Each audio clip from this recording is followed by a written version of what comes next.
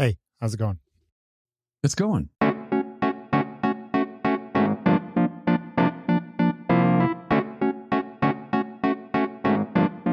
So how was California?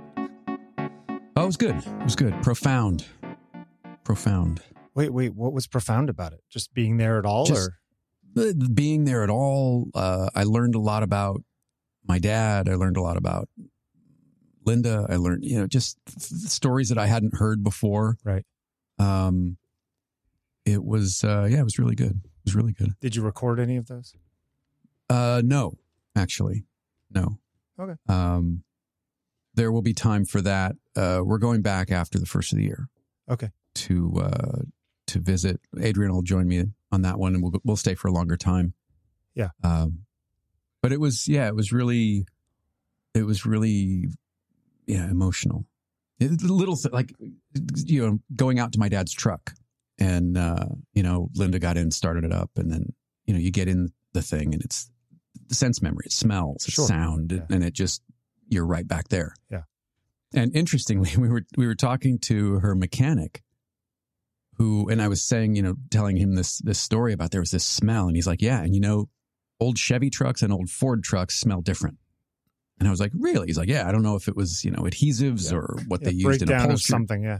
Whatever. And so we went back, because Linda's got her dad's truck as well, and it's a 71 Chevrolet, and my dad's a 74 Ford. And sure enough, you sit in that truck, smells very different. Huh. So it sounds like a very American experience. Just those trucks in particular, because there are so many Fords and Chevys around that I'm sure that there's a generation of Americans. Yeah. And they call them now muscle trucks, these kinds of trucks, which is odd. Old, what we would now just call your average pickup truck is now a muscle truck. Now a muscle truck. Yeah. It's a 74 Ford F100 short bed. And the short beds are kind of rare. Most of them are, because it's only got a 6-foot bed on it. Most of them are long beds. They've got an 8-foot bed. So what are you going to do with the truck? Does she use the truck? No, it's going to come back here next year. Wow. After the first of the year, we're going to have it trailered across country. And then we'll do a frame off restoration, the whole thing. Oh, you're going to restore it? Yes. That's a project. It is a project. Yeah, because next year is the 50th anniversary of it. So right. I want to do it for her as much as I want to do it for me. Right. And all that stuff's still available. The only thing I'm having a hard time finding is there's on the steering wheel, the horn bar, Sure. The horn bar because this truck had cruise control in 74. You can find the non-cruise control enabled ones, but the cruise control one's hard. So, but it's fun doing research. I'm not a big car person per se, sure. But man, it's fun. And in a weird way, it's reconnecting with my dad. Yeah. I mean, that's going to be a huge learning experience too, because I'm sure that there are myriad rat holes to go down on any of that, Yeah. Yeah. Now I'm not going to do, I'm not going to do the work.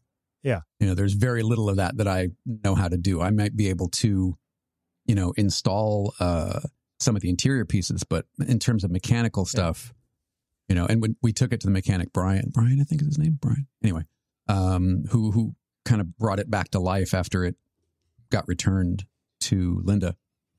And wait, where was it in the meantime? It was still out at my dad's house, out in the desert, out in Arizona. So they had it trailered back, and then, sitting out in the desert for years, you have to have all the seals and all the rubber and all the hoses and all that kind of stuff replaced, and then just general maintenance to get it back running again. Yeah. But he said, whoever built this truck knew what he was doing. And I was like, yeah, that's Dad. Yeah, I mean, if he knew one thing, it was engines, so it'll be fun. It'll be interesting to kind of honor him and honor her, because they bought that together. And there are a lot of memories in it. So it'll be fun. Now, what's going on with her health? What's up with that? She's good. Yeah, she's great. Good. She's great. She turns big birthday. I'll just say that. Big birthday this year. Okay. So it was more important this is a milestone birthday, and I haven't been there in a long time. And I will tell you, listeners, if you have relatives, friends, family members that might be getting a little older, go see them. Yeah. Go. And if you can't see them, FaceTime them, call them, let them see you, you see them. You're not going to regret it. No, man, there was something so healing about, because I've been in Maryland now 8 years, and this is only the second time I've gone back to California. And is that time, money, or is it emotional? That's a good question, and I've been thinking about how do I distill that down? I think obviously part of it was COVID, and Sure. you just couldn't get flights. Part of it was timing; they were going on trips, and finding a week where you're away from the restaurant and you're not traveling, and all of that kind of thing. So part of it was timing, and part of it was COVID, and part of it was my own sort of reluctance to get back on a plane and go through airports and all that kind of stuff. But the fear of being there was not a thing. Like, was there fear in revisiting your past? Apprehension? I don't think so. So. Okay. Yeah, I don't think so. And bless her heart, Linda is.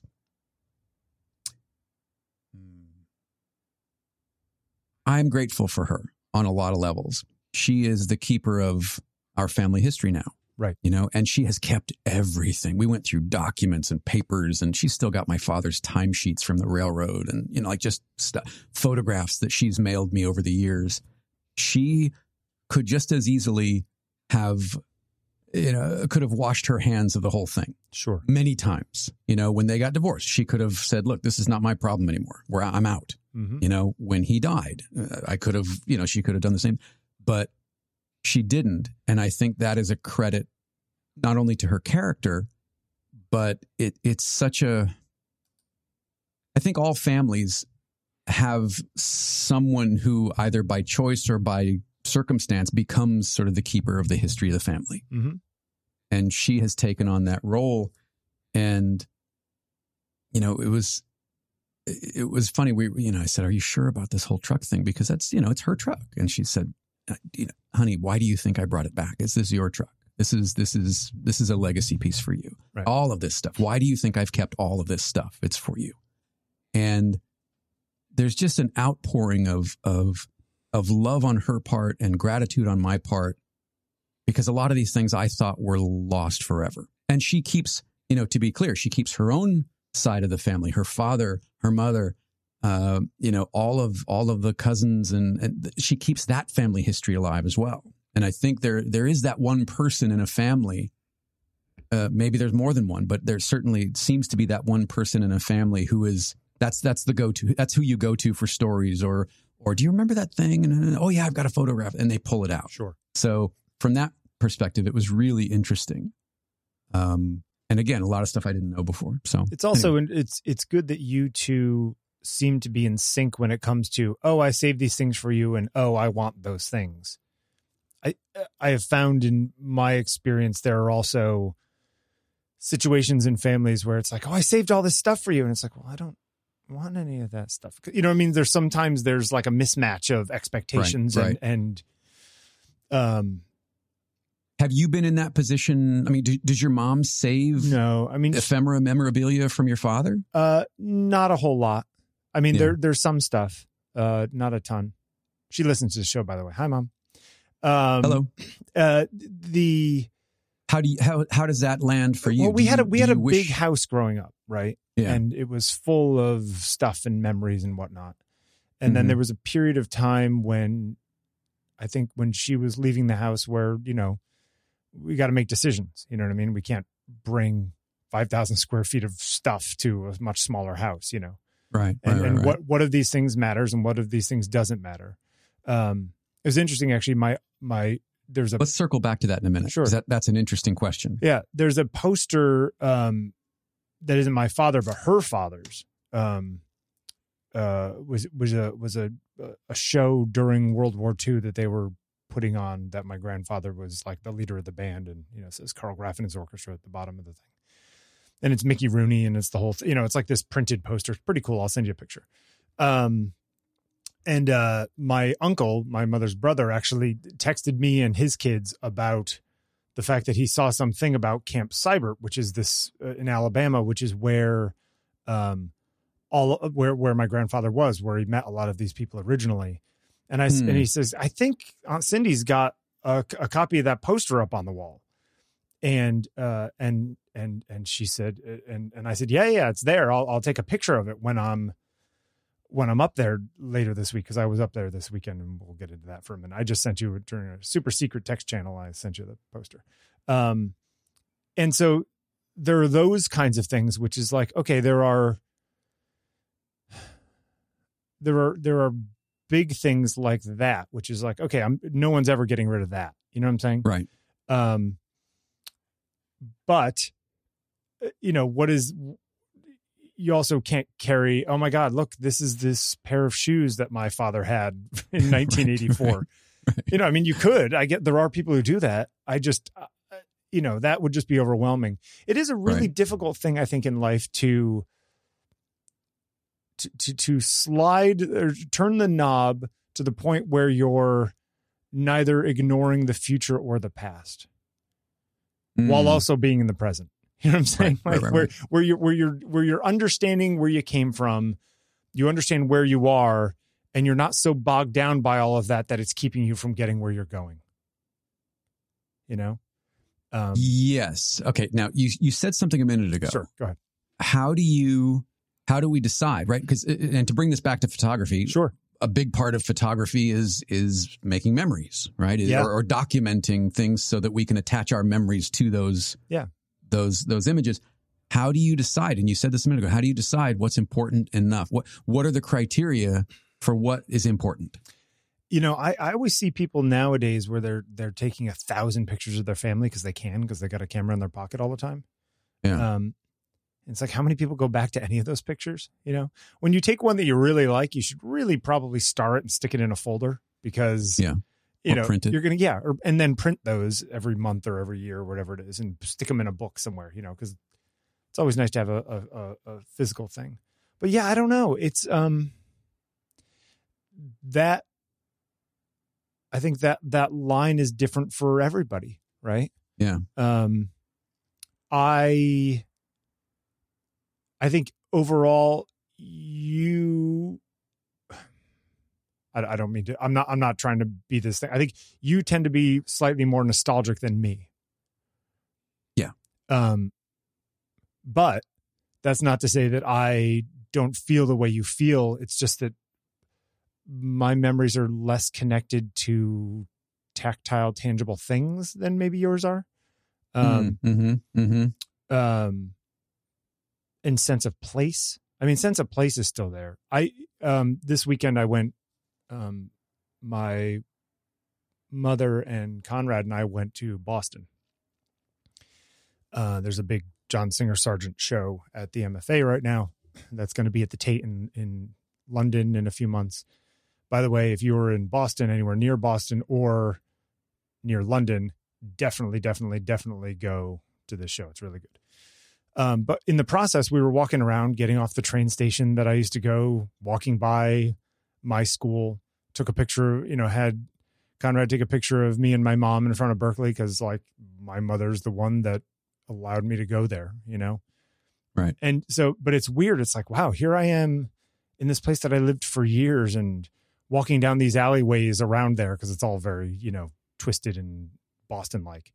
And it's like I both feel things, but the things that I feel are distilled over time. Does that make sense? Like I don't know if I'm forgetting things or I'm getting down to the core of things.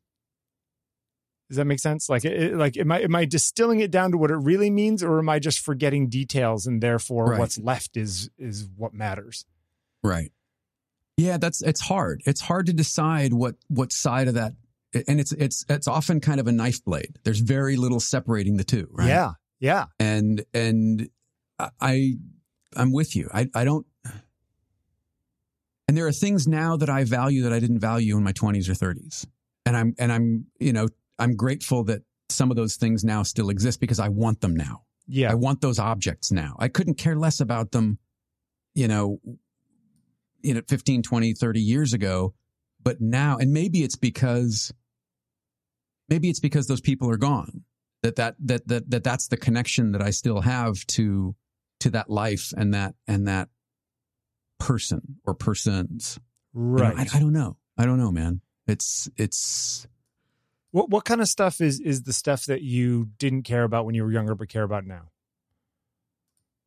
Because I imagine you'd care about that truck back then.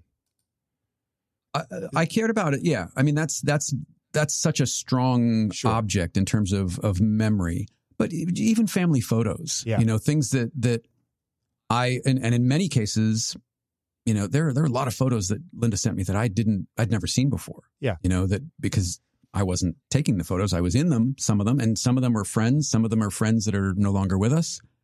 And that matters. I just sent you a couple pictures. Yeah, I'm looking at them. Yeah. Okay. So the second one, that blue sheet, my dad's boat, they used to enter it into competitions. It was custom painted and everything was polished aluminum and chrome and anodized aluminum and braided, all this kind of stuff. And that was the little plaque. Well, not little, it's like 24 by 36. The plaque that would be in a frame, which she still has, in front of the boat. Oh, yeah. I couldn't care less about that then. But now I care about it because it's got their names on it. I know what it represents. The guy who painted it, Dennis McQuinney, that was my dad's best friend. Right. Jonesy, who did all of who made that sign and did all the striping on the boat and also did all the pinstriping on the truck. He's no longer here. Also, lettering is very much in keeping with like your general. That's cool. Like the whole hand lettering thing. That's yeah. And so I think objects can take on different significance at different periods of your life. Yes. Right. This object hasn't changed, albeit it's a little more worn and it's going to be a little more fragile to ship. But it in and of itself hasn't changed, but my association to it has changed. Is that on plastic or glass? What is that? It's a transparent Plex. Okay. Blue transparent Plex. Okay. And it's not going to shatter when you No, but you can't have anything rub against it because there's no clear coat over the paint. Yeah. It's just painted on there. So maybe you need to do a clear coat. I have to frame it somehow in foam core so there's a gap. There's an air gap and nothing's rubbing against it. Yep. So and then these things just take on different significance. And I think it's so important. I think that's where it becomes important to, if you're not going to keep the object, even if I didn't have this object, seeing it again brought back a flood of memories. So even if there was only a photograph of the object, I think with photography becoming so in many ways disposable, we don't really sit and think about the significance of those things. Because I mean, you've said this many times. We don't look at our photos by and large. We put them on our phone and that's where they live. We rarely go back and look. Although even in the past, I don't know that people. I mean, yes, there would be times when, it's a holiday and everyone's had a couple and it's after dinner. And, let's pull out the photo album and look at Aunt Joan like before. Did you guys ever do slideshows? Was that ever a thing for you? My mother's father had slides, mostly from travel. Like, here we are on our trip to Italy and, in 1971 or whatever. Right. That kind of stuff happened. And I'm sure those slides, I don't know if my sister has them or my mother has them. That's a good question. But at the same time, it's like, there's my grandmother and grandfather sitting with a bunch of other people at some table at a thing in Italy. It's like, okay, well, does that matter to me? Or does the picture of me and my grandfather playing together at a high school, recital matter? Yeah. I've got a big bag of Super 8 movies that Linda sent me. Yeah, you need probably 75 of them, 100 of them maybe. I don't know. Do you have a Super 8 projector? I have one right over there. You haven't strung these things up, or? I have her right over there next to my Besler 23C 2 and larger. Because, I mean, obviously, if you send them away, you can get much better transfers. But I mean, even just projecting that and shooting it, you know what I mean? Like with a right. Just to have some digital copy of it in case it ever disappeared or. Yeah. I'd love to have them all transferred or somehow digitized. When I was working at 525 in LA, Mark Harmon came in and rented time in a bay, and in one of the edit bays. And his father was a football player in college and had all of his dad's old movies telecinied onto D1 tape, digital tape. Right. So he was there for like a week. I just thought that was really interesting. That is cool. Those are the things that that really meant something to him at that time. Yeah. I mean, we transferred, there was some Super 8 and 8mm film that I found years ago that are actually, I think there's actually a Vimeo link that I can even put up. Not that it's any interest to anybody. But there's a couple moments in it where my father has a camera in his hand and he's loading it with film. And do you still happen to have that camera? I don't. It might be the AE1 that's in my closet, but I don't know. I mean, I can't quite tell. You know, I think it may have been before then, but it's just interesting because the way he holds the camera and the way he moves while holding the camera, it looks like me. You know, there's these like physicalities to people that I think you get in movies that you don't get in stills. Yeah. Which is really interesting, but it's really dark. And actually I think there's film in there of me as a baby. So maybe it is around the same time. Anyway, the point is, we had them, I had some of them professionally done, like sent away to Scan Cafe, which I've always had pretty good results with, by the way. Are they still going? I know they were going for a long time. Are they still in business? Yes, as far as I know. And then, I also, at one point, I just projected stuff on a wall, had a friend project it on a wall and just, you know, pulled out a 5D and tried to get it in sync enough that there wasn't too much of a flicker. And it actually worked really pretty well. And it's interesting because I think if they're just film, most people don't have a projector, right? Right. So then, here's this film of, you know, I think I found one recently that was like, you know, Cindy's graduation. We did my mother's graduation. We did that, I think, too. And then Heather's family had a whole bunch of movies that we have up on the thing but I look into how much it'll cost. Well, it'll cost like $280 to transfer these. And I was like, yeah, I'm looking at the site right now. 8mm, Super 8, 16, Super 16, and 35. Yeah, they might actually have a big a foot. They have a big Black Friday sale. A lot of times they do have like big sales, or they might, you know, oh yeah, here we go. Early Black Friday value kit, more than 60% off up top. You know, I don't know what this gives you. Oh, value kit of 500 scans. Okay. These are stills, slides and negatives. But the point is that, yeah, I mean, there are people who will do this for you, but yeah, man, it's just choosing. They were talking about this on Accidental Tech Podcast the other week about exactly this, and just saying the other problem is that you have a picture of 4 older women and you're like, well, I don't know who those people are. And your parent or grandparent or aunt or uncle or whatever might say, oh, that's Aunt Joan and that's whatever. And these are, you know, it's like, oh, okay, well, I didn't know that or couldn't have known that because I never met these people or whatever. And I guess my question is that at that point, do those pictures still matter? You know, do pictures of beyond the immediate family, right? Do my pictures of my grandparents matter to my niece and nephew? You know what I mean? They're great grandparents. Yeah, no, probably not. Right. Probably not. Will they ever? Maybe Bert will someday be obsessed with his family and it'll be like, well, how come you don't have pictures of my great grandparents? And it's like, right.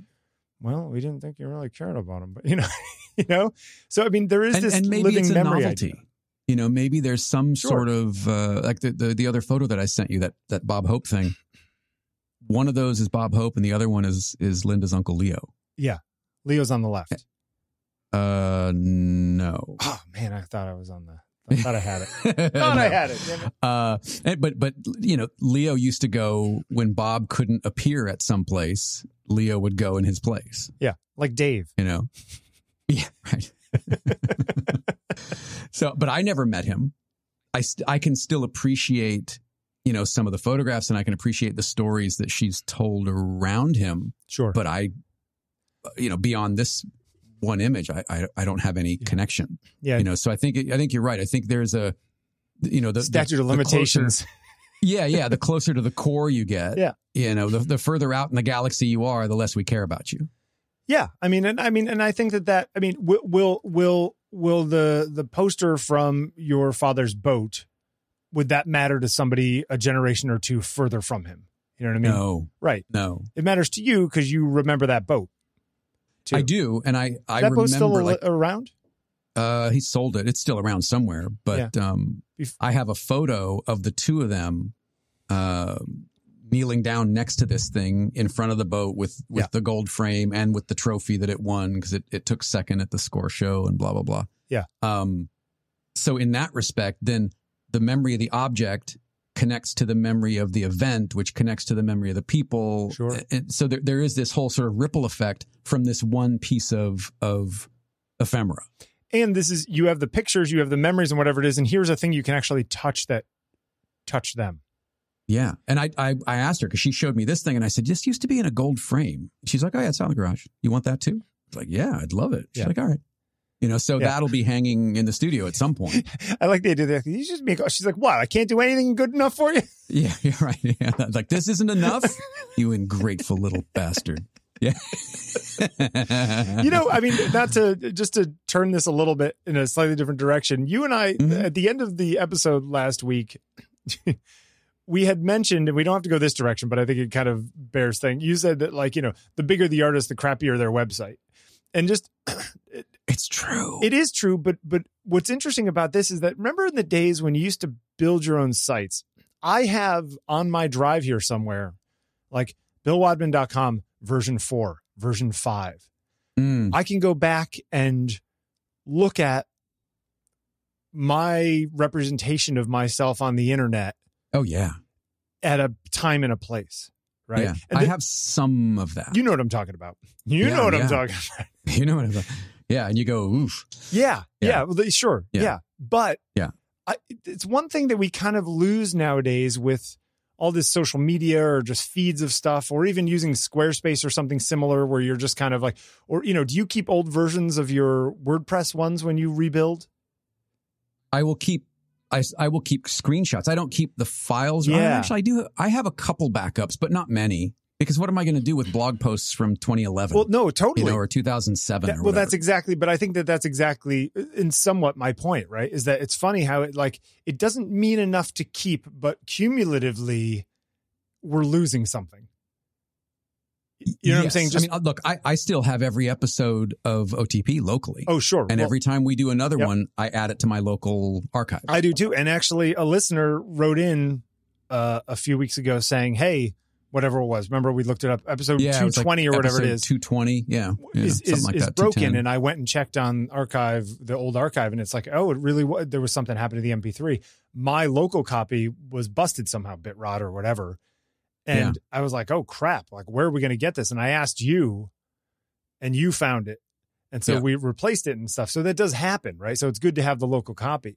But it's just that first episode. I went back and listened to that first episode the other day about the falling bear. Remember that? The bear that fell out of the tree? And they had the photo of it in midair. Is it bad? It's no, it's fun.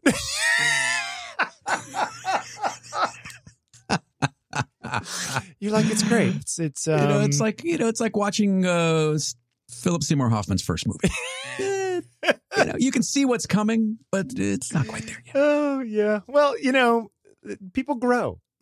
Yeah. But doesn't that say something that we're better now than we were 700 hours ago at this? Yeah, right. Anyway, it's interesting, just the idea that we, especially nowadays with digital stuff, we just we turn over the soil and we start again. We don't move to another field. That's a really, that's a great analogy, because it means that what came before is still there somewhere. Yes. It may not be visible. Yeah. But it is still there somewhere. And I think that even happens with work, right? I mean, you posted something the other day, and you said, I don't remember the exact words that you used, but the ethos, or the gist of it was, I want to start doing fashion. Yeah. More fashion. Was it fashion or more fashion? I don't remember if more was in there. Shooting. Yeah. Yep. So, and if you turn over the portrait stuff, right, And maybe there's not as much portraiture visible for a while. It's still there because it's going to inform, and it can't not. It's going to inform what comes next, and it's still there. Yep. So I like that analogy of turning over the soil, because you're not throwing all that stuff out. You're not saying, okay, I'm doing my spring cleaning and I'm getting rid of all this old work because it's no longer me, whatever that means. Sure. It's still, you're never going to get rid of it. Yeah. Yeah. But it's such a fitting metaphor that I'm turning it under, and I'm kind of taking it out of center stage, and I'm going to let something grow in its place. But isn't that exactly what we should be doing? Yes, you right? think. I mean, I was talking to somebody recently who was going through some relationship stuff, and they were upset. They're, years of time, and it's all for naught kind of thing, Yeah, that's a dangerous game to play. It is, because it's like, no, that it's not for naught. Right. Because it ends doesn't mean that it didn't happen. Right. And I think it doesn't mean that you're not going to take something from it to the next thing. Right. And that is entirely also true of the work that we all do, right? Sure. Is that, you're not going to be making the same thing you did 5 years ago or 10 years ago or last year. But that's okay. That's the whole point. It doesn't, all of that stuff you had made isn't gone. Mm-hmm. It's really, yeah. Well, and it's so much easier now to keep a history of our lives. Yes. You don't have to have, almost dangerously so. Yeah, you don't have to have images that fade or get water damaged or sun damaged or heat damaged or cold damaged. Like it is so much. Recordings are easier, words are easier, pictures are easier, sound, video, like whatever, everything that you can possibly imagine that can help define or document your life or loved ones is so much easier to keep now. Do you think, though, that there is talk of getting to the point where you can have a microphone and a camera on you and it's going to record everything you do all day long, and that'll be searchable? Like, do you want perfect memory? No. And there is this, what's the guy's name? There's a little pin. Yeah. It's one of the Apple guys or whatever it is. One of the Apple guys. Yeah. That kind of thing. Too much? I think it's too much. Yeah. I think it's too much because it's indiscriminate. Right. It takes away context and I don't want my life to become content. Yes. And part of being human, part of being a human is having a human filter which decides the things that are important enough to remember. Yes. Yes.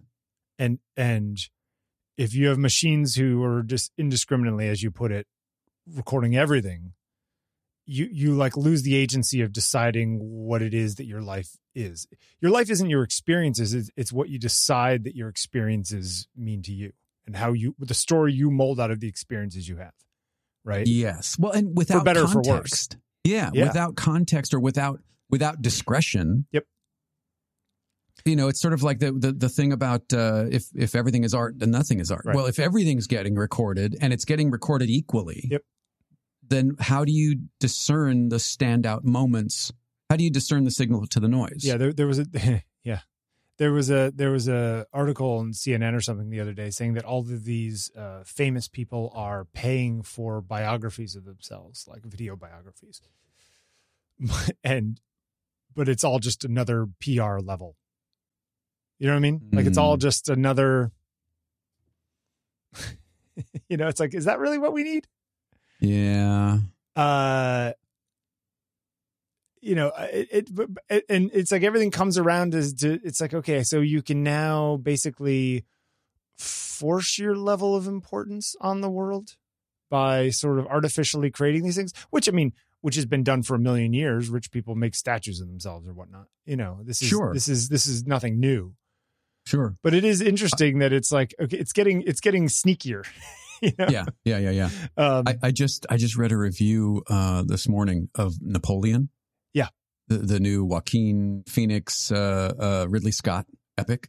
Yep. And they said something like what did he say? Like something like he takes the great man out of the great man biopic and puts a horny dweeb in his place or something like it was something like that. Like they just rewrite the history of this person. Well, because the reality we have of any of these, whoever your biggest hero is. I was reading, we went and saw this Sargent exhibit, right? It's like, if you read about that man, it's like, okay, he was a rich guy who ended up in a series with a bunch of other rich people. And, it's like, it's all of this stuff. And it's like, but if all you ever do is say, look at his final work or read a couple paragraphs of whatever it is at the front of an exhibit, how much of this person's story are you really getting?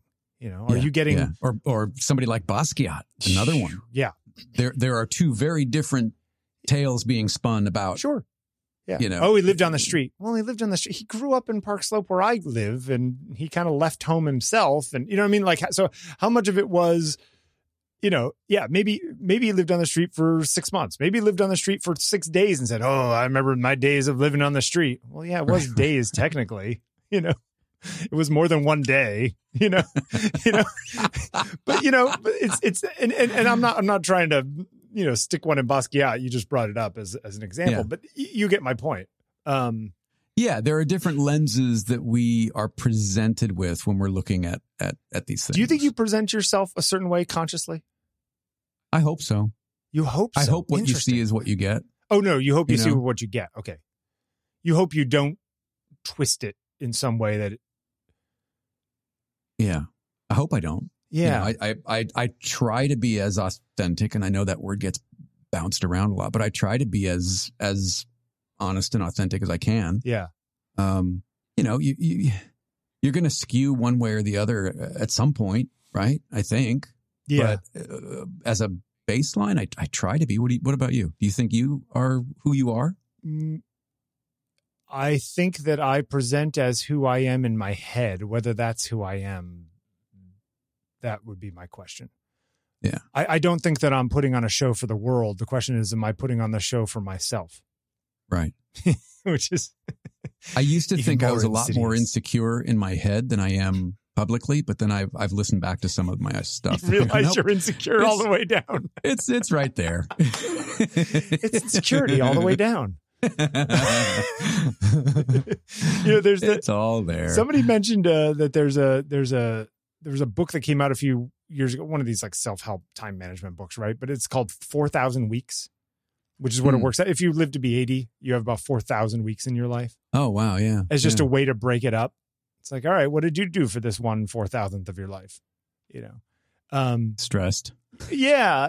Angsted over, plugins. I don't know. How many less weeks I have left in my life? I don't know. Yeah, right. You ever follow that Mary, Mary Spender? She's a music YouTube person. Mary Spender. You know what? Hold on. Let me look at her face because the name sounds familiar. She does stuff with Rick Beato sometimes. Yeah. And talks about John Mayer. She could. Doesn't she talk about John Mayer? Doesn't everybody talk about John Mayer? No, John Mayer's a very good guitarist. Yes. Okay. Oh yeah, I know who she is. Okay. Yeah, I know who she is. She's got 700,000 followers, something like that, subscribers on YouTube. She did one of those videos the other day of just saying, like, I'm just going to break down for a second how much money I make from all of this. Yeah, I've seen those. Not much. So she's just like, last year I made 66 videos of original music, like songs I wrote that I then recorded me performing, and I put those up. In total, only on YouTube, or are we talking like DistroKid and Spotify and all that kind of stuff? Just YouTube in this case. Okay, right. Okay. So she took she made videos of her singing her songs, and she put them up. 66 songs, made her a total of $5,969, which is less than $100 per song, and she has almost 1 million followers. Who? Art Alexakis, Everclear. Okay, yeah. So he was on something talking about a particular song and how many millions of Spotify streams it got on Spotify, and he made like $1,500. Right. Yeah. Although she does say, I made another video where I ended up at a guitar shop and they had a carbon fiber guitar that I just played around with and talked about for 10 minutes. That one video made $6,000. So 66 videos of original music versus one video of her talking about a carbon fiber video guitar. Talking about gear. Yeah. And she even says, she's like, so should I just stop making my own art and just talk about gear? But no, because that's not what Mary. that's not what she got into this for. Wait, is that her name? Yeah, Mary. No, Mary. That's not what you do. Right, but I she was being sarcastic. But yes, yeah. But I mean, but it is interesting how. But that's the allure, right? That's why there the are incentivization is towards so many crap. photo gear channels and so few photo art channels. I was watching. Looking at you, Ted. Yeah, well, I was watching a review of the new Fuji GFX. I was just like on YouTube on the rower the other day, and I was like, the S2 or whatever. Yeah, the Mark II or the second or whatever they call it. I don't know. Yeah. Anyway, the new 100. The second. Yeah, that's what they want you to call it. It's like, oh, really? The second? Because you can't call it a Mark II because that's what Canon does. You can't call it the Canon's 2 thing. because that's what Sony does. I don't know. Whatever. God. Doesn't matter. Anyway, The second. it's Some marketers patting themselves on the back for that one. It's the guys from DP Review who now work for Petapixel. Chris Nichols and oh God, what's the video guy's name? Jordan something. Yes, yeah. Yeah. And I generally like their tone, and they seem like very nice guys. Yeah, they seem like great guys. Yeah, I like Chris. But he's just like they show him. He's like, oh, we got this model here, and we're going to take some pictures of him. You know, because we have a sponsorship deal with some lighting company, and so we're going to shoot with that light, and it was Westcott, basically maybe. Yeah, I think it was and it was basically a built-in ad, right? Mm-hmm. Which is fine. And they had some guy there, and they show him, and then they have him talking. He's like, well, it's only 125th of a second sync, so I'm going to put some NDs on here and shoot low ISO and do this and do that, and I'll still have enough power because this Westcott light is so powerful. Whatever the stupid little ad thing was. But then they show the pictures that he's taking, and they're really not good. And I was like, okay, so all of this talk about this stuff. Okay, but I'm going to interject here. Sure. Do they illustrate the point he was trying to make? Sure. They can not be great artistically. He was trying to communicate. I'm imagining. I haven't seen the video, but I would imagine he's trying to communicate a feature. Did they communicate that feature well enough? Yes, I guess they. If Bill the artist was replaced just for a moment with Bill the technician, would it satisfy that? I actually thought the lighting was kind of bad, but yes, the ratio of the lighting, they showed that you can use NDs and use that light to overpower the sun. Yes, I guess they did that. So maybe that was enough. Maybe it was, and maybe it is. And this isn't to pick on them particularly, but it is to pick on the idea that, like, for all of this talk, this gear talk, as you say, on all these things, what are any of these people actually doing with the gear? A lot of the photos are not great. They really are not. Right. And it's just a lot about, it's just, it's like, okay, well, there are times when I get frustrated with a particular camera or not. Right. And there are times when I would like a certain piece of gear to do something specific, okay, I need a stronger strobe because I need to do this thing outside, and I need to quadruple diffuse it through whatever it is, and whatever. Right. Yeah. But like, I need to go all Heisler and shoot through background paper. Exactly. I need that power because I'm trying to do something specific with it, because it's the specific thing that I'm trying to do is the thing, right? Like that the gear is an answer to a problem, not it ends with getting the gear to solve the problem. It doesn't begin with the gear to figure out what the problem I'm going to have is. Right. Or whatever. I'm putting it poorly, but you get my point. Yeah. And it just makes me wonder how many people out there are and maybe it's okay that they are, but are in this for sort of that hunt. You know what I mean? They never actually want to drive the car. They just want to put the new exhaust on it and turn it over and test it on the quarter mile and then take it home and rip it apart again. You know what I'm saying? That, like, that's what it's about for them. It's about being able to shoot at 25,000 ISO outside in the woods. It's like, well, whoever actually needs to do that? But look, last year I could only shoot at 16,000 ISO. So isn't this great? Exactly. That's what I'm saying. It's just like, we're at the point now where it's like, okay, but what are you doing with any of this stuff?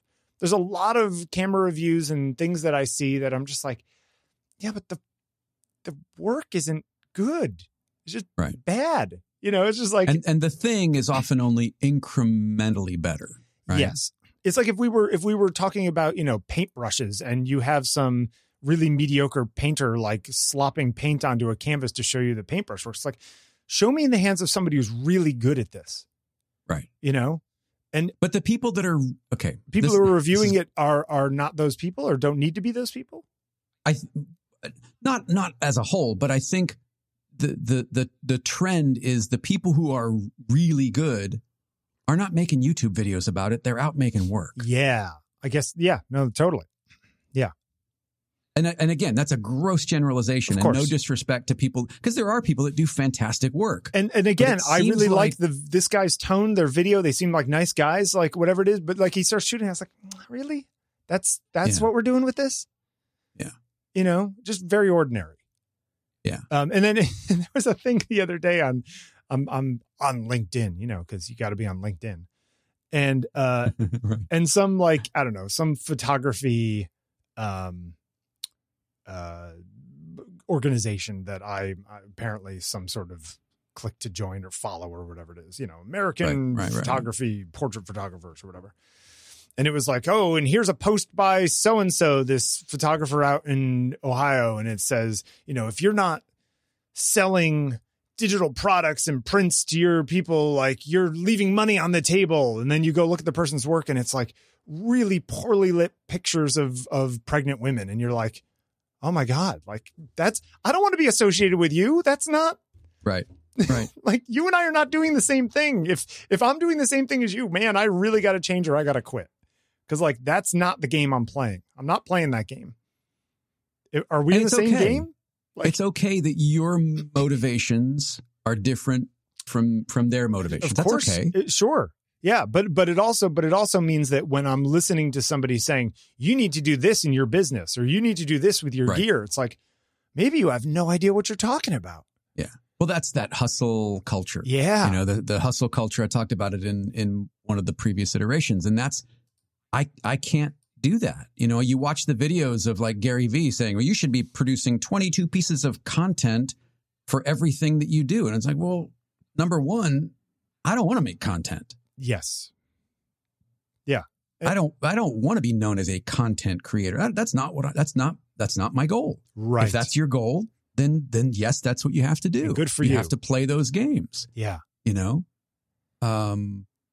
But to lump everybody in and assume that has to be the goal, and that's the only kind of goal that matters, that's what bothers me. And it's a goal defined by a bunch of people in Silicon Valley who may change their mind next month. And now all of the things you built for the last 5 years don't matter because they're incentivizing something else. Yeah. You know, that it's like, you know, some guy stands up in front of a crowd and is like, this is how all of you get ahead. And all these people start like beating each other up. It's like, well, we changed our mind. Now this is how you get ahead. And all these people are beating each other up. And in the process, you know, behind the bandstand, these people are just like raking in the money and like counting their dollars. It's yes. I mean, there is that segment of people who seem to be making a lot of money telling other people how to make a lot of money because people are buying their course on how to make a lot of money. Yes, exactly. Yeah. And you're like, okay. I mean, and this is when I have done a couple little workshop things over the years, but I definitely, it's not, I don't think I could do it. I like speaking about my work. I'll speak about my work all the time. But if the you know, prerequisite for me getting up to speak about my work is that I also have to shill this, you know, color calibration company or camera company or monitor thing brand, because me talking about my work is just another way to advertise your gear. Yeah. I don't know. I don't think I want to be part of that, you know? But to some extent that's how the world works now. Is that a worthwhile trade-off? Would you buy into that? I don't think so. I mean, I don't think. I mean, look, I would love to do collaborations with brands, you know, maybe, or other artists or photographers or musicians or what. But to just do infomercials, sure. I don't think I'm at a place in my life where that's valuable to me. You know, it's a fantastic opportunity. If that's your goal, is to grow your brand, do brand collaborations, make money any way possible, then there are ways to do that. And I applaud you for being able to do it. That's not the way that's not my thing. Yeah. You know, and I'm super, you know, proud of the people who can stick to that kind of rigorous, you know, I got to post it here. I got to post it here. Sure. I got to make a reel, and then I got to do a TikTok, and I got to do this, and I got to do that. Hey, respect for being able to stay focused and do that. That's not me. Yeah. There was another video. This is, again, I'm just on the rower clicking through YouTube, trying to keep myself from being miserable, on the rower, that is. And there was a thing. It's just like, why I'll never buy why I won't buy a mirrorless camera. I'm like, okay, well, let's see what this guy has to say, you know, because this is how they suck you in. Right. And his thing was, you know, I use these two 10-year-old Canon cameras because you know what? My business is about making money. And unless it's worth it for my business to buy two new bodies, it doesn't make any dollar sense. Will I make any more money if I have this new camera? Like, I'm like, in my head, I just said, I mean, yes, I like to make money doing what I do, but that's not why I do what I do.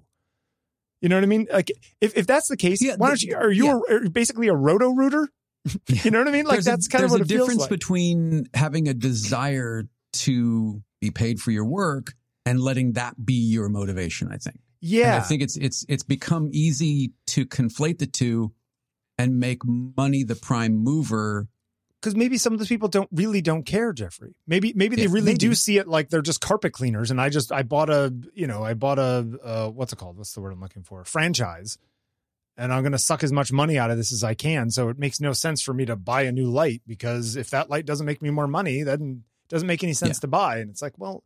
And for those people for whom the thrill of that hunt, the thrill of chasing down, you know, that's great. Yeah. That's just not my thing. Yeah. I'm not gonna yuck your yum, but I'm also not gonna follow in your footsteps, because I don't have the tool set to know how to do that. And that's not something I really want to learn. And we've tried. Yeah. or we've looked into that. I guess what it is that just that I think the internet tends to lump people together in very sort of rough groupings, right? It's like, oh, you're into photography, so these would be the things that you care about. When that is very much not homogenous. Right. There's the people who are in it for the money. There's the people who are in it for the gear. There's the people who are in it because they're rich and they can afford whatever they want and they make good work. There's the people who are using, you know, an old Brownie from 1936 and are making work better than any of us for the rest of our lives. You know, right. Those people are as distinct as people who own a car. Yeah. You know, and there's a million reasons why people own cars. Well, and I think that's or trucks, you know, to bring it around. That's one of the reasons that I have such a bad taste in my mouth over that word content. And I watched Scorsese kind of rant about it the other day. He's like, you can't. An infomercial is not the same as Citizen Kane, is not the same as, you know, a TikTok video is not the same as a YouTube short, but they're all lumped into the same bucket now. Yep. And that's what bothers me. Yep. And it happens with, oh, you're an artist. That comes with its own set of assumptions. Oh, you're a painter. Oh, you're a photographer. Oh, you're a writer. Yeah. You know, we've lost the nuance in not just creativity. We've lost nuance because we want a shorthand of everyone. I'm not really interested, and I've convinced myself that I don't really have the time. But I promise you, if you wrote down every single thing you do throughout the day, you've got some wiggle room. Right. Yeah. Yeah. But we've lost that nuance because we just want that shorthand. You know, that's why many of us, myself included, really hate that question. So what do you do? Right. Yeah. Okay. Well, are you really interested? Do you, how much time do you have? How much interest do you have? Which part of this onion should I peel for you? Yeah. Do you want it to be the superficial thing of like, oh, I'm a lawyer or I'm a doctor or whatever. Oh, that's interesting. Oh, that's great. My cousin's a doctor. Exactly. Oh, you guys should talk. Yeah. Oh, well. Okay. Oh, and if I get asked, what do you do for a living? I'm a photographer. Well, like, that's what you do for a living? You make a living at that? I'm like, yes. So what do you do? Weddings? What do you do? Yeah. Because it comes with all of these sort of I'm a portrait photographer. Oh, so does my niece out in California takes pictures of high school kids. And it's like, no, that's not what I do. You know what I mean? And there are some phenomenal high school it's not that, but it's like, there are some phenomenal but don't ones. put me, it's like, I'm doing something different than that. Like that's not what I do. Like I do something different, which is fine. But sometimes they say it in such a way, Jeffrey, that makes me feel like this is me feel here. This is me speaking in my own head. That it's just like, oh, that's cute. Okay, so you take school pictures. It's like, no, I don't take school pictures. I think what I do is something different than school pictures. And it feels dismissive, even if they're not being dismissive. You know what I mean? Is it that people have we lost our capacity to be interested in others as much as we are interested in ourselves? Do you think we ever had that capacity? I hope I do. Yeah, but do you think that your average person has that capacity? I don't know. I mean, a lot of people are just making small talk. In which case, they're just making small talk. And in a situation like a couple weeks ago, I was at all the Paul Taylor shows, right? And like I'd meet people at those things. Oh, what do you do? I'm a photographer. Oh, really? Like, and I'm like, yeah, those are my pictures on the screen right now. You know what I mean? Like I can point to the thing you're holding in your hand as pictures I took. Right. In those situations, does that do anything? Does that bridge that gap any? Does that make that gap any smaller? Well, does it get you closer to that person if they can touch and hold something and go, oh, okay, now I can relate to you. Yeah, and a lot of them say, oh, wow, yeah, those are beautiful. Like I was looking at those earlier, whatever. You know, I mean, there's sometimes you get that, which is gratifying. And I know I can't control how people react, like whatever. And I'm reacting to the reaction. It's all true. Yeah, I mean, I've got my own psychological things here. Right. But we all want respect, right? I've been doing this professionally for 15 years. Like, I want somebody to look at me as if somebody looks at anybody who's doing something for 15 years. And if not respect, at least just see me. Yeah. You don't, I mean, I'm like, you don't have to respect me, but just see me. Sure. Just see that I'm here. Just see that I'm an individual. See that I am here in front of you. And it's why I try to say hello to people. So I can, like, I see you. Yeah. I'm going to acknowledge you exist. Yeah. It's yeah. Sorry. It's Mr. Wadman, your 50 minutes are up.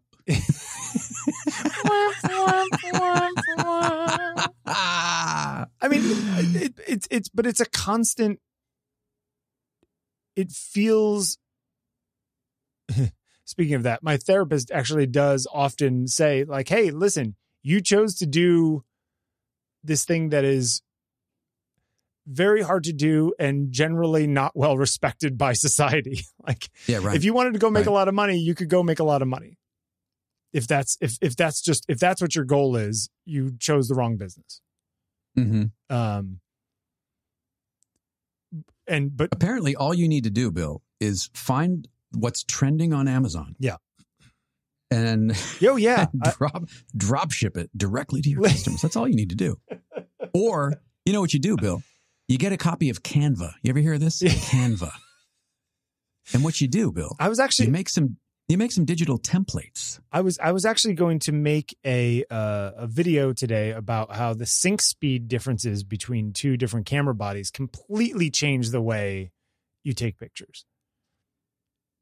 Yeah. Has a piece of gear ever actually I mean, yes, the cameras I have now are monumentally more powerful than the cameras I had 15 years ago. And yes, I can do things with them I couldn't do before. And I think my work has improved because of that. Would I want to go back to the old cameras? No. But does it completely change everything? No. Is a global shutter going to be a game changer? Oh, yeah, that's the whole new thing now. For 99% of photographers, no. Well, now and probably 90% of photographers are going, what's a global shutter? Now you can get pictures of people playing with, doing martial arts staff work, and there's no curve in the staff. It's like, okay, how many people are taking pictures of people moving a staff at 700 miles an hour? Right. How often is this a problem? I'm going to go shoot fencing later in the afternoon, and that sword is going to be totally straight. You know what I'm saying? So there's that. Listen, it's a solution to a problem that for the vast majority of photographers doesn't exist. I probably have met half the people who make a living taking those pictures. You know, you know what? All of them made a living before they had global shutter. Right. So, like, what are we really talking about here?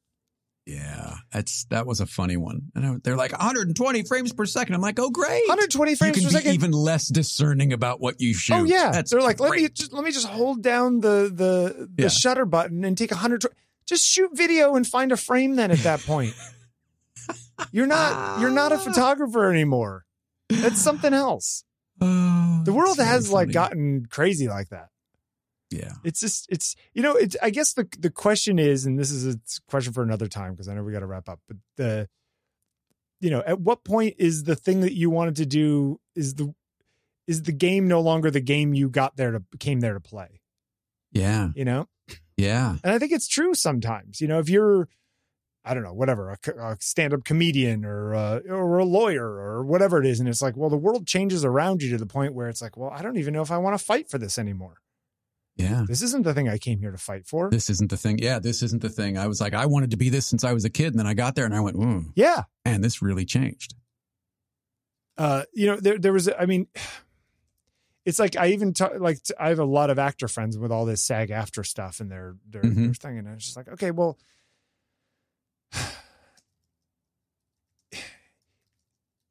if these companies are not here to make movies, these companies are here to make money, and the minute they can make more money without you, they're going to make money without you. Yeah. And well, that was the whole thing of like, we want to scan your body, record your voice, and then we get to use that in perpetuity. Right. In the long run, it may be that there are no longer films made that cost $50 or $100 million in Hollywood, that Hollywood films that we will look back on it in the same way we look back on, I don't know, something in the past that doesn't exist anymore. I hope, to your point, we start to see a backlash back toward smaller. Look, you've got sort of like the 1970s. I just read an article the other day. Yeah, I just read an article the other day that was talking about, Marvel, how they spent $200 million on Ant-Man and the Wasp. Right. And they spent $275 million or $274 million on the Marvels, and they both tanked. Yeah. I would love to see, to your point, go back to like these movies like John Cassavetes made in the 70s, these little indie run and gun. Or even like Rob Reiner kind of movies, Yeah. I watched Whiplash the other day and saw an interview with J.K. Simmons. Isn't his name J.K. Simmons? Yeah, I think so. Yeah. And he was talking about how, they shot this thing in no time for no money, and just slammed it together. And it was this fantastic experience, but it was also this interesting character study, and they couldn't have chosen two better people. They asked if, how long is it going to take you to learn how to, to kind of do this conducting? He's like, I went to school for music. I went to school for this. Yeah. And then Miles has been a drummer forever. Yeah. So, I would love to see smaller pictures where people are chosen for the part, not because of their box office draw, but because of what they bring to it. Well, people always talk about, movies like Good Will Hunting don't get made anymore, right? No one makes the $10 or $20 million drama anymore. They don't make Dave anymore. They don't make, you know what I mean? They don't make any of these sort of just fun, memorable movies. And it's funny because like to some extent, all three movies that I've written, because I'm pretty much done with the third one, I think, in the last couple of years, all those scripts are very much movies that probably would never be made nowadays, maybe by a streaming service. Cause you know what I mean? It's like that's where those kinds of movies theoretically go now. Right. But why can't those smaller movies be made? Maybe we're shifting away from big and going back to small. It kind of reminds me of all this stuff in the computer world where it's like, oh, we're just a thin client going to a server. And now it's like, oh no. And now everything we want local again. And then it goes back and forth. It swings There's back been and this forth. backlash against the cloud. Sure. Yeah. Sure. And so I think that maybe it will spin back. I don't know what the economic incentives or situation would be with that. You know what I mean? I guess it's just that these things, change, but sometimes the things that people say that they're in the business for, say the movie industry, it's like, we're here to create great entertainment for, it's like, no, you're here to make money. So however that is. And when there was physical media, you could do that. I mean, look, if a movie came out, a $30, $40, $50 million movie came out, and it didn't make a ton of money at the box office, you still had home video and DVD. You'd make it back at Blockbuster. Yeah. Almost any movie would make some money because of that. Now, that revenue stream has dried up. Yep. Now there's a backlash against that. Everybody that wanted a la carte entertainment and every single separate, they wanted all of it separate. They're going, yeah, but it's really expensive. Yeah. Well, yeah. Yeah. Duh. Yeah. It's a really tough thing. But so I guess the question is, do all of my actor friends, do they all deserve jobs? Like, should acting be guaranteed something? It's like, well, I don't know. Maybe that was a blip. Maybe that was 100 years where acting, there were a bunch of people who needed a bunch of actors, Right. And maybe there was a blip when photography meant something culturally, and now it doesn't. And I hope it still does. I hope film and photography and music and there are whatever it is that lights you up. I know a lot of people that aren't really big photography people, but they're big music people, and vice versa. Whatever it is that lights you up, you come away from those things, whether it's going to a gallery or a museum or going to a concert or going to see a play or whatever it is.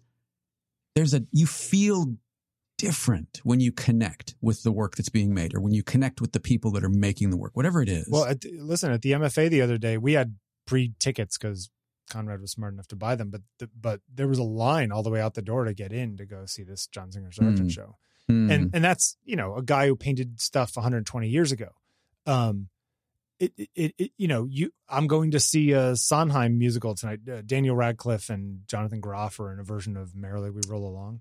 See, I love them both. I love Jonathan Groff. Yeah. Love Daniel Radcliffe. Love them both. So we're going to see that tonight at 7, and that should be amazing. But the tickets are expensive, and luckily we can afford to go see it, but not everyone can. All this kind of stuff, right? Yeah. It's. I wonder, playing that out to a sort of a ridiculous degree, is art and entertainment becoming out of touch for the average person, and that's why it doesn't maybe mean as much to them? Yes, I think that there's also just the idea that all of these people they have so many other things that they could be doing with their time. The entertainment is splintered. And I think that's the classic thing. But it is expensive. Broadway's expensive. The Met just raised their prices again. The Guggenheim just raised their prices again. We went and saw Spamalot last week, and it's like, it was okay. The best parts of Spamalot are all of the quotes that we, Yeah, what you've seen on YouTube. There's some lovely filth down here. Yeah. Strange women lying in ponds distributing swords. There's no basis for a system of government. True executive powers derived from many from the masses, not some farcical aquatic ceremony. It's those, right? Which people of our age can quote verbatim. Did they add anything to it with the musical? Not really. It was fine. It was cute, but I didn't need, I wouldn't tell other people, you got to go see that. And so, and if that was $160 a ticket or whatever the hell it probably was, is that worth $400? Right. That's a lot of money. Right. So it is tricky. By the way, my favorite Sargent painting, the Daughters of Edward Darley Boyd. The Otters of Edward. Yeah. It's a different one that he painted. It's a big fan of his little small furry animal. Water-based marmots. Yeah. He painted that when he was 26 years old. Isn't that crazy? 26, Jeffrey. Yeah. And they had in the gift shop, they had a book called Sargent's Daughters, which is like what is this in front of me? A 200-page book entirely about that one painting. I wish he would have painted vegetables. Why is that? Is there a joke? Because then they could have done a book called Sergeant's Peppers. It was 26 years old today.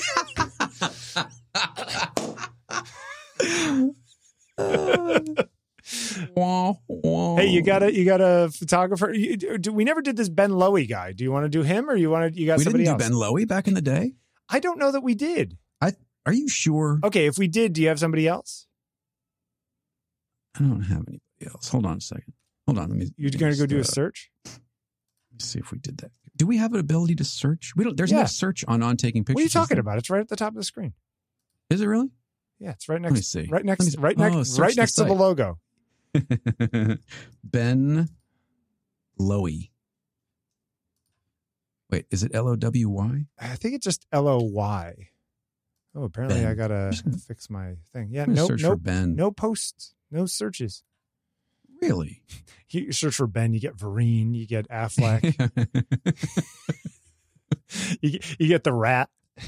Ben Vereen? Really? Is that Actually, it's funny because apparently Ben Vereen's daughter is a big sculptor or something now.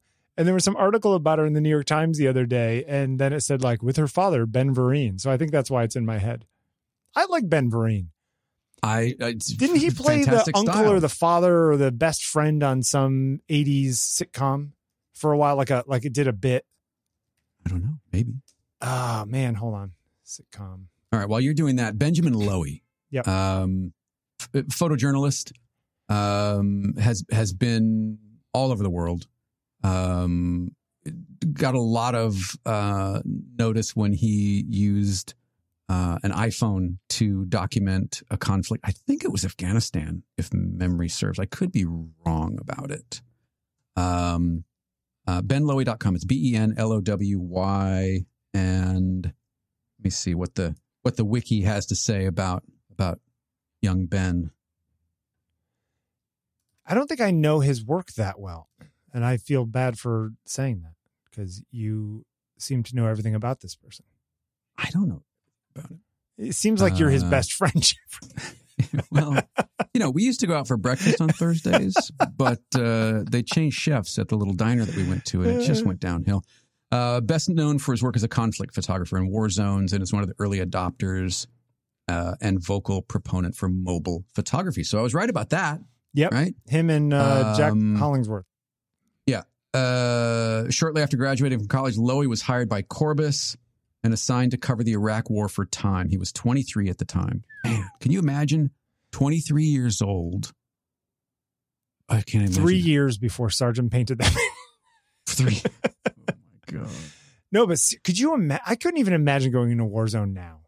No. I can't just forget it. In 2011, Lowy was awarded the Duke University Center for Documentary Studies first book prize in photography, appearing on The Daily Show with Jon Stewart to promote the related book.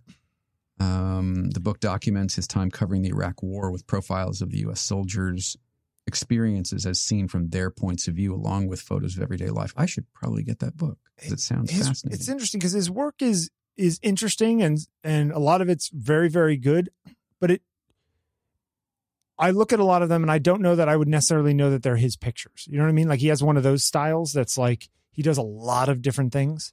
Mm-hmm. I kind of love that. Yeah. Natural World. If you look at his Natural World stuff, he's got some great underwater work. Yeah, the underwater stuff's amazing. He's got some really cool drone work. A lot of I'll see if I can find. Some of his stuff, if you look at Oil on Water, it reminds me of Bertinsky. Those big patterns that over landscapes that Edward Bertinsky produces. Yeah. Even some of the drone stuff reminds me of him as well. Yeah, I'm looking up. Hold on a second. Iraq. Here we go. If you look at Iraq, fair warning, some of these are hard to look at. Yes, very hard to look at. Yeah, the Natural World. Man, look at that size of that shark. Could you imagine being anywhere near one of those sharks? No, I don't even want to be in the ocean. Why do people think that that's a good idea? Yeah, I don't know. Oh my God, look at this war stuff. Unbelievable. Iraq Perspectives 1. In July 2005, I was being driven from an assignment, an endeavor that took 2 cars and 4 heavily armed Iraqi guards when my mother called. She asked me if I had a chance to go out with the Iraqis to wander through Baghdad. I told her that this scenario was near impossible, if not dangerous, for someone like me, tall, white, and bald. I explained that I couldn't go anywhere without armed protection that Iraq was a land of blast walls and barbed wire fences. Her response was one of incredulousness. She had never seen any photographs or news reports illustrating what I described. Really? I made my first image of a concrete blast wall through the window of my armored car that day. Yeah, the those pictures of through the car window, the Iraq Perspectives one, are amazing. Yeah, they are. It's cool. It's like we're framing this whole thing through this window. So it's a really I'm not trying to whatever. It's a really good idea, right? It's like a really good conceit, like creating a frame around the world through the window in an armored car. Yeah. So do we feel safer somehow looking at these photographs because we are, or do we feel maybe not safer? Ooh, do we feel insulated from the conflict that we're witnessing? I think that they're somehow the pictures themselves become more powerful. Like if you zoomed in and cropped them into there, I don't think that they'd be as interesting. Yeah, agreed. There's something about. Yeah, I can't believe we haven't done him before. Follow him on Instagram. Really interesting follow. Ben Lowy. I will at Ben Lowy. I wonder how much do his prints cost. Let's see how much he charges for prints. Ooh, open editions. Oh, from $62. It's not much, right? Yeah, they're fine. From $88 for but these are open editions, so yeah. Not that. Yeah, but if you just want it on your wall. Yeah, it's great. When was the last time you bought something? What's the last time I bought something? I mean, I bought a juice yesterday on the way home. Bought art from an artist. The last time I bought art from an artist, I bought a print recently of. What did I buy? No, I don't remember. It's funny. I buy mostly books. Yeah. And I've started following this site called Design Archive that posts vintage book. It's he. I'm assuming it's he or she. They. Let's say they. They find vintage design books. Is it archives.design? Maybe. It looks like a bunch of old books. Looks like a bookshelf on the main page with like all things just sitting up there. Anyway, I get there often too late, and they've already sold because some of these things they sell out very quickly. There was a book on negative space that I really wanted to get. Negative space is where it's at. Yes. And it's so funny because a lot of people will take a picture and maybe there is negative space in the image and then they'll go and crop it out. Not understanding that negative space is half the fun. Yeah, it is. By the way, speaking of negative space and design, Squaring the Circle, the documentary about Psygnosis, the company that the design agency that did all the Pink Floyd stuff back in the day, is streaming on Netflix now. Oh, okay. Which is a terrific look. I will put a link in the show notes. Squaring the Circle film. Got it. It says it's on Amazon. Could it be on Amazon and not? Oh, this is to buy it on Amazon. You're saying it's for free. You can buy it on Amazon. It's streaming on Netflix now. I rented it on Amazon when I watched it, but now it's available for free. So put it in the show notes. Yeah, Squaring the Circle. By the way, all the show notes are there. Hypnosis, not Psygnosis. Psygnosis design agency. Hypnosis. My mistake. Right. We have show notes that are both on the website and should show up in your podcast player of choice with the description, just so if you guys are ever looking for stuff that we put. One last thing. By the way, I'm testing the new transcribe block that's in beta on Audio Hijack. They are really kicking its ass. It's fantastic. It's doing a really good job. The question is, how do you define you versus me? Or does it say person one and person two, or does it not make a distinction between the two voices? No. Because it's a block. So I've got you going into one input and me going into another, and it does time-stamped, this one, this one, this one, this one. Theoretically, you should be able to interleave it somehow. Yes. Well, no, it's I'll send you a sample of it. It does it. Oh, it shows like, Bill said at this timestamp, blah, blah, blah, blah, blah. And then Jeffrey said, blah, blah, blah, great. blah, blah. We could put those up in the show notes too. Yeah. Did you see that they found the picture? They identified the guy on the cover of Zeppelin 4. The old guy with the thing on his back? Yeah. Really? Yeah. Wait, Wait, they didn't know who it was when they took the photo? No, they found the photo. I think what it was is that one of the guys in the band found the photo in like an old store, and they used it for the cover, and they never knew what it was. But some guy at the University of West England stumbled upon the picture in March while scouring the internet for new releases at auction houses that might be interesting for research, and he saw that picture. I sent you a link. There's something familiar about it straight away, he said in the phone interview. After a quick call to his wife for a sanity check, he concluded, yes, this was indeed the image on the cover of the most epic musical releases of his teenage years. He called the Wiltshire Museum. He curated the exhibit in 2021. They bought the photo album for $500. And the first page states, reminiscences of a visit to Strathsbury is made out to a present to Auntie from Ernest. Based on that information, he researched the origins of the photo album. He was able to conclude that the photographer was a man named Ernest Howard Farmer. Sounds like good detective work, but the truth is there were a lot of luck involved, Mr. Edwards says. I caught a few good breaks. The legend has it that Robert Plant and his bandmate Jimmy Page were in an antique shop in a village 50 miles west of London along the River Thames, where they spotted a colorized version of the photograph on view in the Wiltshire Museum. Because the photographer, Mr. Farmer, was also a teacher, Mr. Edwards says one plausible theory is that he used the picture to teach colorizing to his students. One of those versions may have ended up in a frame in an antique store. That colorized version seems to have been lost. Isn't that wild? So they found out the guy who shot him. Wow. Ernest Farmer. Isn't that crazy? I'll put that in the show notes too. There's a New York Times article about it last week. Yeah, that's cool. I hadn't seen that. I just looked at, there's another one on The Guardian as well. Okay. Yeah. Anyway. Fun. Good show. Yeah. You got anything else? I don't think so.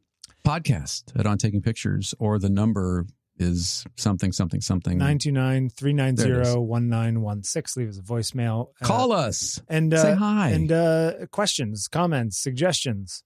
Yeah. Be nice though. We're not going to follow Nathan. Why don't you guys jump off the Brooklyn Bridge? Yeah. I got your Sony A7 IV right here, pal. Yeah. Okay. I'm going to bring my global shutter over there and show you what you can do with it.